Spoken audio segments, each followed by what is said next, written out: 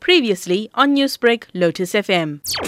Many of us have seen a media post on social media that there's going to be a massive march starting from Dust Road into Phoenix. This had no people's names and telephone numbers to contact, so everybody didn't know what to expect, and I think this has driven a lot of fear into people.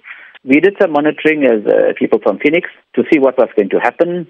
This morning around 8:30 thereabout, there were about 20 or so vehicles which assembled at Mount Moriah. There was no march. For the record, there has been no march into Phoenix, but 20 vehicles did arrive there. They were accompanied by about 20 or so vehicles from the Metro Police and as well as the SAPS, and this was a motorcade.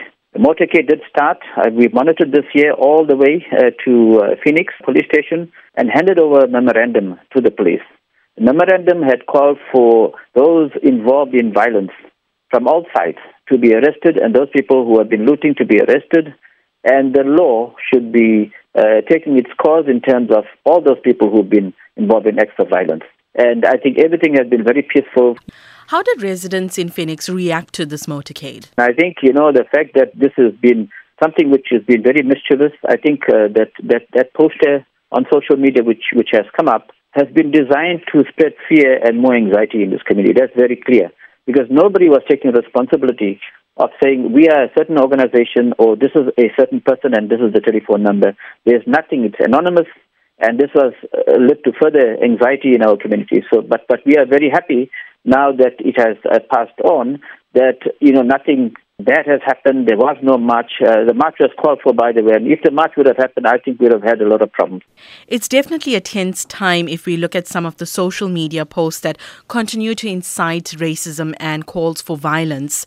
Are community leaders talking to residents about finding more peaceful ways forward? The Minister, Becky Keller, has been to Phoenix twice, and at his last meeting, I was present at the Phoenix Police Station, where he did a briefing to the community about the status of the unrest and the arrest of the people and the deaths and those sorts of things. And there was a tour. There was a tour of Phoenix and Inanda and Bombay and Mandela Park and all these areas by the minister, together with everybody else. And what we have seen is that in every area where we had gone to, community leaders were elected to look at coming together as a new committee of some sort. People from the township areas and people from Phoenix are represented on this committee to look at how best we can come together as a community and to look at how we can build social cohesion so that the healing process can start and peace must take its roots. Let's be frank, Sharm. Phoenix community members, especially the men from the community, are being painted as thugs. What is needed now to change this narrative? Well, I can tell you, I've been part of the people who've been manning the barriers. I spent evenings and I spent nights and so on and so on. Largely, there has been people who are part of this year have been peaceful people. Nobody, even in our group of people of 50 people who are manning the barriers, what was very clear is that we've told everybody not to harm anybody, not to provoke anybody. We're just guarding our families and we're just guarding our properties. And I think that's the message which we have to go around informing people about from all over the shore, that the bulk of the people of Phoenix are peace-loving people. And it is unfortunate, in some cases there has been some violence and we've seen those videos. And what we are saying from Phoenix, that the law must take its course in respect of that. The police must identify those people who have been involved in violent attacks from all sides. And if there are people who have been guilty of this here, they should face the consequences.